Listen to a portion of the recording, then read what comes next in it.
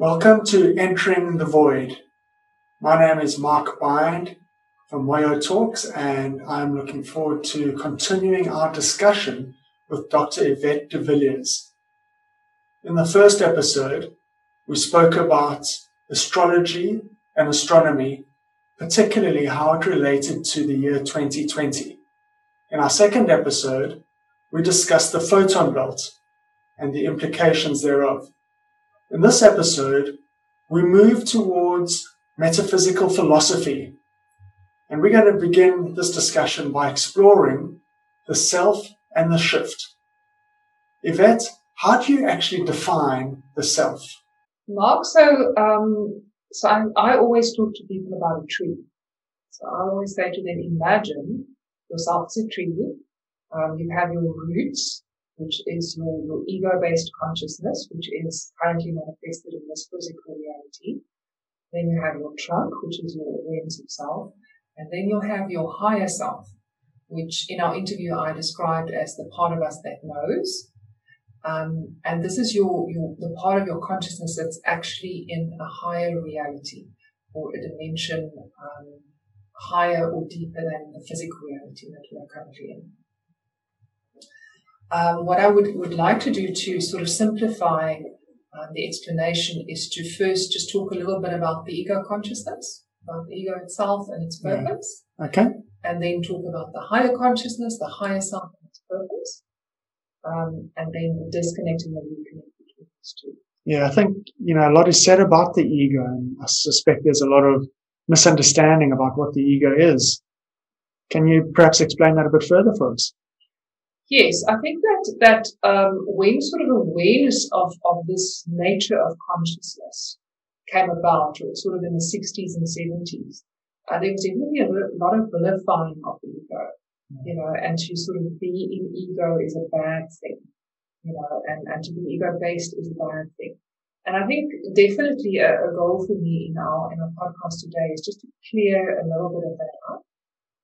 The ego is actually the part of our psyche that is in charge of our survival. So because we have an ego, we don't die from exposure. We don't walk into a fire. We don't sort of just immerse ourselves in water. It's the part of our awareness that keeps us safe. And it's a very important part of our awareness. Yeah. And it's a part of us that allows us to survive in physical, biological bodies. In our current reality, which is Earth. So there's nothing bad about it. There's nothing negative about it.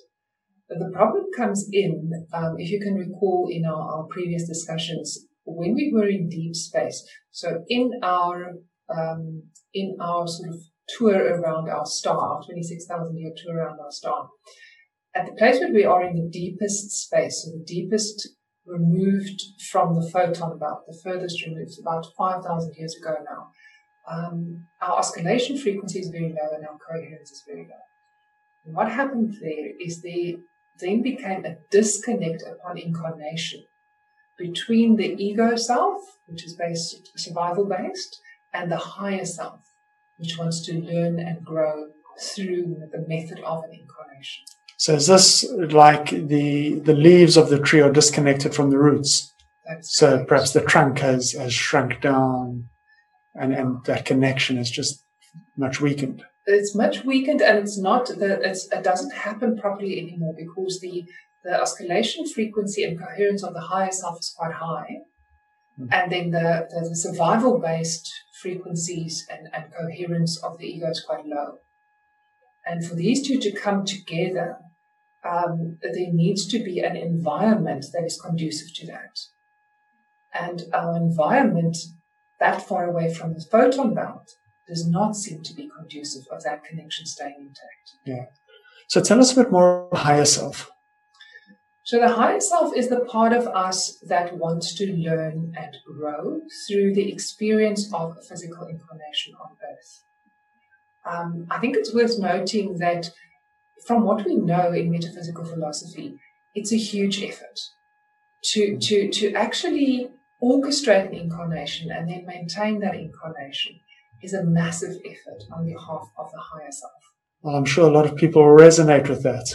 Being on Earth feels like a lot of effort. It feels like a lot of effort, but it's more complicated than that, Mark.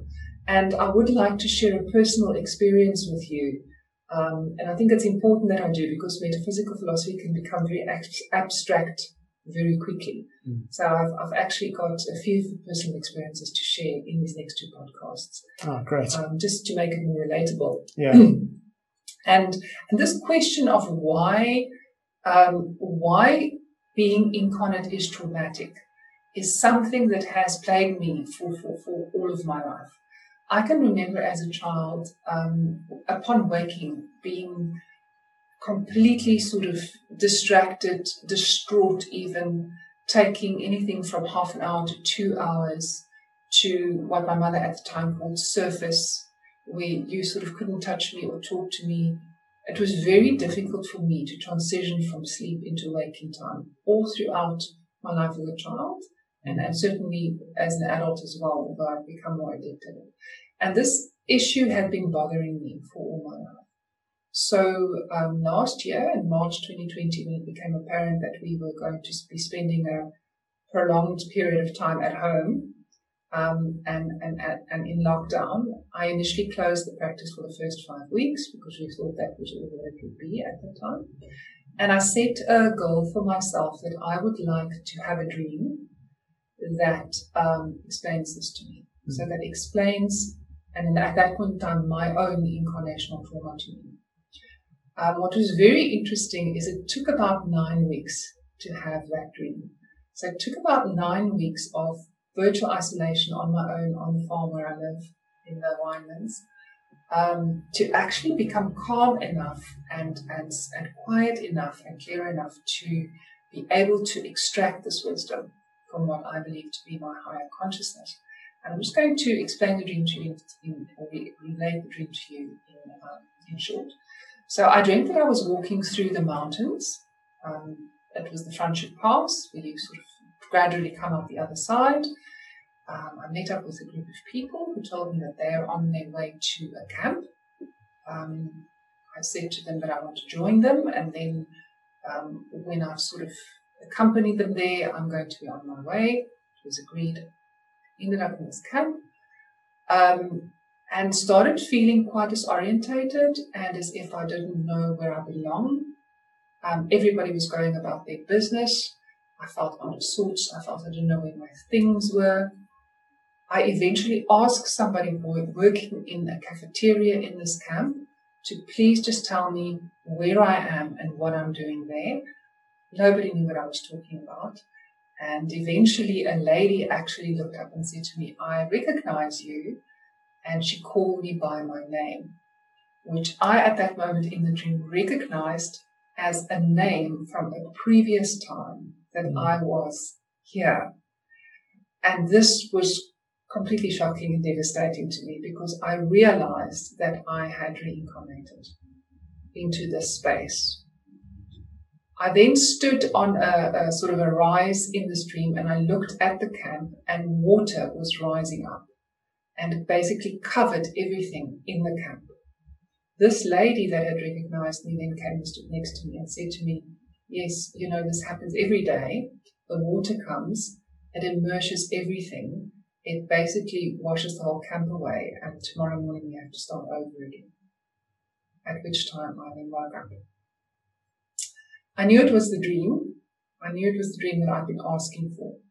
And I set about the next couple of weeks to sort of analyze and understand what it was that I'd been told. And I came to the conclusion that this is incarnation. I definitely felt that I had tricked myself into this incarnation. I definitely felt that I would maybe not have come of my own volition. I felt that there was a higher sort of element of my psyche that had tricked myself into coming, and I felt angry about that. So it was about witnessing and acknowledging that anger and working through it. And then I also came to the conclusion that this rising of the water, which in metaphysical philosophy symbolizes the subconscious, so oceans, water, bodies of water symbolize the subconscious, and then the washing away of everything and then having to start the next day over again, for me had the symbology of the trauma that happens to the ego in our current state of being without the connection to the higher self. And for me, what I concluded from that was that I don't think this is how it is meant to be. I think that our connection to our higher self actually needs to be maintained, integrated and maintained, so that during sleep we can transition into the state of higher coherence that part of us that knows actually resides in. And that we are in fact meant to spend our sleeping hours in that state of being, resting, recovering, and making sense of our experience on earth. And then coming back into wakefulness in the morning, restored and ready for a next day of learning. And I think that certainly for myself up to that point, and for a lot of us, that isn't actually the case. Well, it seems that very few people live in connection with their higher selves, and I'd say even fewer people even know of the existence of the higher self. Yes, Mark, and I think that is why life on earth is so traumatic for us. Because I think currently in our sleeping state, our ego just tries to make sense of the trauma of the day. If you speak to people, and certainly in the practice I speak to a lot of people who reiterate traumatic and even terrifying night experiences. And when we break it down, it's literally trying to make sense of things that they'd experienced on earth in an what we call unawakened state, or without the reality of there being something better. So I came to the conclusion that in our current state, without this actively integrated, maintained connection to our higher awareness, we basically live in a state of perpetual trauma, because we experience life from the survival-based state, and then we sleep at night and we try and make sense of that in time for the next day's survival-based state. So our entire existence is within the ego state of trying to survive. That's right. And I think that for who we are in our nature of our consciousness as universal beings, I think that is extremely traumatic. I think it's the reason we age. I think it's the reason we get sick. And I think it's one of the big reasons we actually die prematurely. We know that in our as biological forms in our current environment, we could live easily up to 120 years of age. Yeah. But we don't. And I think that this sort of perpetual state of trauma that our psyche is in, without this connection to the part of us that knows, or our higher consciousness, is a hugely contributing factor to that. Yeah. What needs to happen to shift this? So the higher self, the part of us that knows, only wants to reconnect with the self and with the ego self. And it will try anything and everything to make this reconnection happen. And this is sort of just as a side note, just to give you a bit of background there.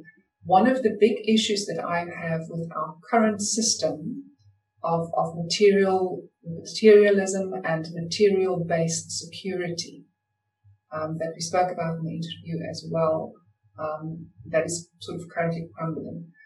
And that is that it makes the ego feels safe in this world that it has created, and it negates the need for a connection with a higher self or a higher wisdom. So not only are you sitting with a situation where, with the connection to the higher self being cut off, which is the higher self being the CEO of the company, if you will, the two I see now being in charge, being the ego, which has survival as its goal. The two I see is also not interested in having the CEO back. And that to me is something that, with this introduction of materialism and the opportunity that it gives for a relative sense of safety in material wealth, or at least the striving there towards, actually dumps down the ego's sense of a need to actually be connected with the higher self. And so the higher self has to work very hard to try and get the ego's attention. And often what we then see is that it brings about a crisis. So 99% of the time when people come and see me in my private practice and want some advice, it's because they are in crisis. And it's because they are in a crisis the size of which they can no longer work out with their ego or with their ego-based consciousness. And I often hear them saying to me, I've tried everything. I've gone the medical route. I've put my business into business rescue. I've had relationship counseling. I've tried everything in that I know of to try and resolve my crisis and come into a state of comfort, and I'm just not getting there. And now I'm ready to look at a metaphysical solution, metaphysical being larger than physical. So this is what we see. We see the higher self going to extraordinary lengths by actually creating crisis, which shouldn't be a normal part of life. We shouldn't be living from crisis to crisis or from trauma to crisis. I think that part of what happens in our manifestations of our world is actually our higher self trying to reach us to facilitate the reconnect to a higher wisdom. Yeah. So what can people do to create this reconnection between the higher self and the ego? So Mark, our current evolutionary development mental trajectory, where most of us are dominated by our ego consciousness, which is this perpetual need for survival, ends in destruction. And the reason for that is because the ego consciousness is based in fear. As we said previously, this is actually a very natural thing, because without fear we won't survive. We die of exposure from not wearing clothing, we would walk into fire, we wouldn't be afraid of snow or rain. So we need fear. But without the overriding wisdom of the higher self connection, the fear takes over and starts becoming the basis of our decision-making processes and our choices. I think you'd agree with me that if you have to speak to the decision makers when nations go to war, these people would say to you that they didn't feel they had a choice. They felt under threat and they didn't have a choice. And I think that is sort of the essence of it, because in order to overcome fear as a driving factor for our decisions and our actions, we actually have to reframe fear itself. And there's a very simple little exercise that I use for myself and that I recommend for my clients in the practice, which I'll take you through now. And I would actually recommend or invite our viewers to maybe give a try. And that is where you actually sit and you walk yourself through the worst that could happen when you are experiencing anxiety or fear. So you sort of say to yourself, okay, what is the worst that could possibly play out in this instance that I'm fearing or that I'm feeling anxious about? And you properly witness that and you properly acknowledge it. And then you ask yourself, how would I feel an hour after the event? How would I feel a day after the event?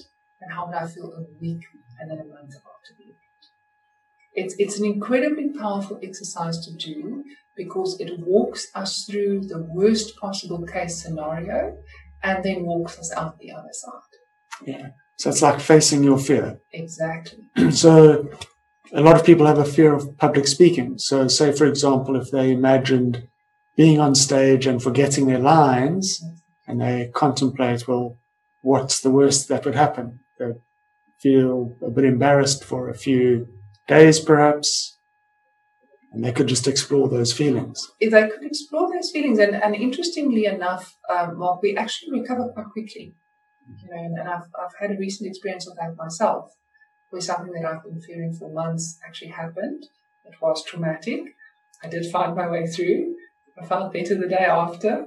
I felt better the week after, and now about a couple of weeks later, I almost can't remember what happened. What I also do, especially when people suffer from anxiety, a lot of people specifically come and see me because they suffer from debilitating anxiety, is I take them through this exercise, and at that crux where the thing that they fear or feel anxious about is not happening, I ask them, will you die? And in a lot of the cases, the answer is no. Mm-hmm. And our fear is, in fact, a fear of death. The ego fears its own termination. And in a lot of cases, and this is part of what we'll get into when we do the 12 Steps to Mastery course, is mastering our fear. Understanding that for a lot of people, that activation of this worst case scenario is actually a technique of the ego to get adrenaline going, because they have adrenal burnout. And the ego knows that by activating this fear response, it's activating adrenaline and therefore ensuring survival. And that anxiety is actually a very protracted and interesting survival technique that people's psyche implements to keep them going. And often if I sort of explain that and get into that with people, we've got 50% of the anxiety sorted out there, just by understanding what is actually going on in your body and in your psyche.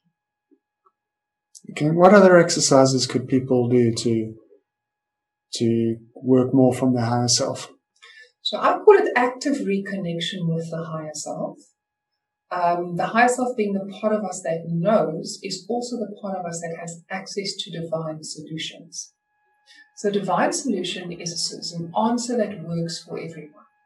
And personally, I think that they are the best solutions out there, because not only do you have your own problem solved, you also have the satisfaction of working towards a resolution that works for everyone. And the higher self, the part of us that knows, has these divine solutions. So there's a lot of incentive in working with active reconnection with the higher self. There's 3 ways in which we can do this. The first being meditation. So just sort of sitting in a state of calming the mind, of letting thoughts run out. We'll get into that in the 12 Steps to Mastery as well, as how to meditate effectively and how to use creative visualization to create our world. The second is time in nature. And there I again have a very personal experience to reiterate, which is my time recently in Makaranga Gardens, at Makaranga Garden Lodge in KwaZulu-Natal. I've been visiting the lodge, which is owned by a very, very dear friend of mine for about 15 years. And it's a lodge situated in a botanical garden, of which I've brought some slides along, which we'll also look at just to give you a sense of atmosphere. The vegetation is lush, the bird life is ample. You can literally go into this garden and immerse yourself in nature. And I felt very depleted after COVID. I felt my life energy was very low. I had quite a lot of anxiety around how long it's going to continue, when I would be able to go back to full-time work, what that would look like. And I also felt that my fight against this virus had actually drained my life energy. And spending time in the garden, I could literally feel day by day how I was getting better and how I was reconnecting through what I believe to be my coherence increasing and also my oscillation frequency going up, increasing. And that basically comes from nature being perfect. I don't know if you're aware of the Fibonacci principle or the golden mean, which is the ratios in the development of a plant or a shell or a flower, and that ratio being perfectly balanced. And I believe we take that in when we're in nature. I believe that our eye sees it and starts to reorganize ourselves, our own internal balance accordingly.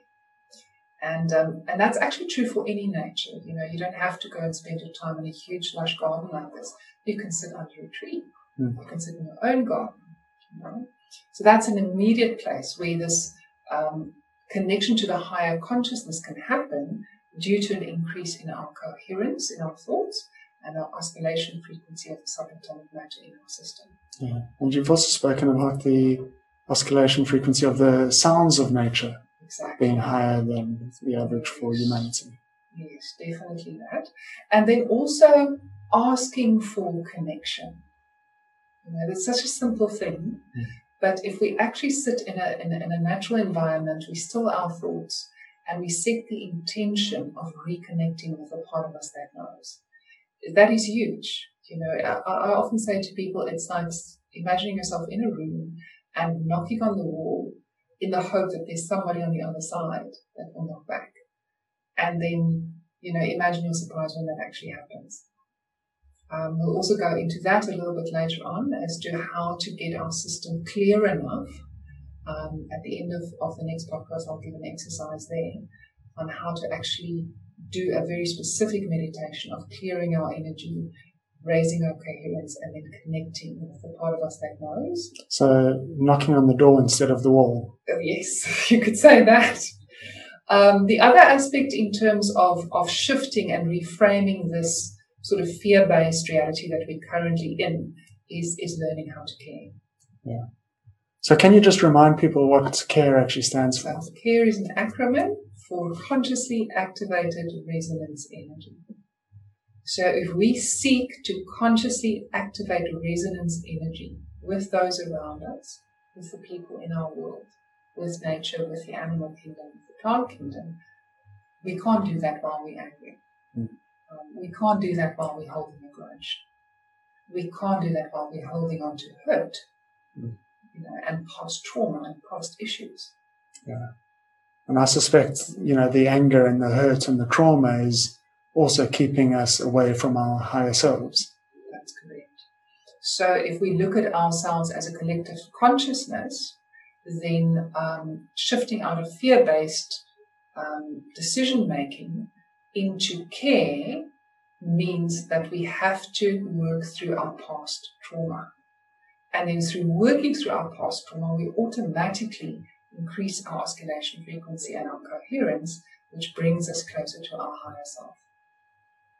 And then enables us, it's a bridge that we then build across the self. So it's from the roots, which is the ego-based consciousness, through the self, which is the self-aware human being, into the higher self. And the work then would be to integrate and then maintain this sort of holistic way of being. Okay, well, I really look forward to finding out more about that. And in the next episode, we are talking about the nature of consciousness. That's good. So I look forward to seeing you then. Fantastic. Thank you.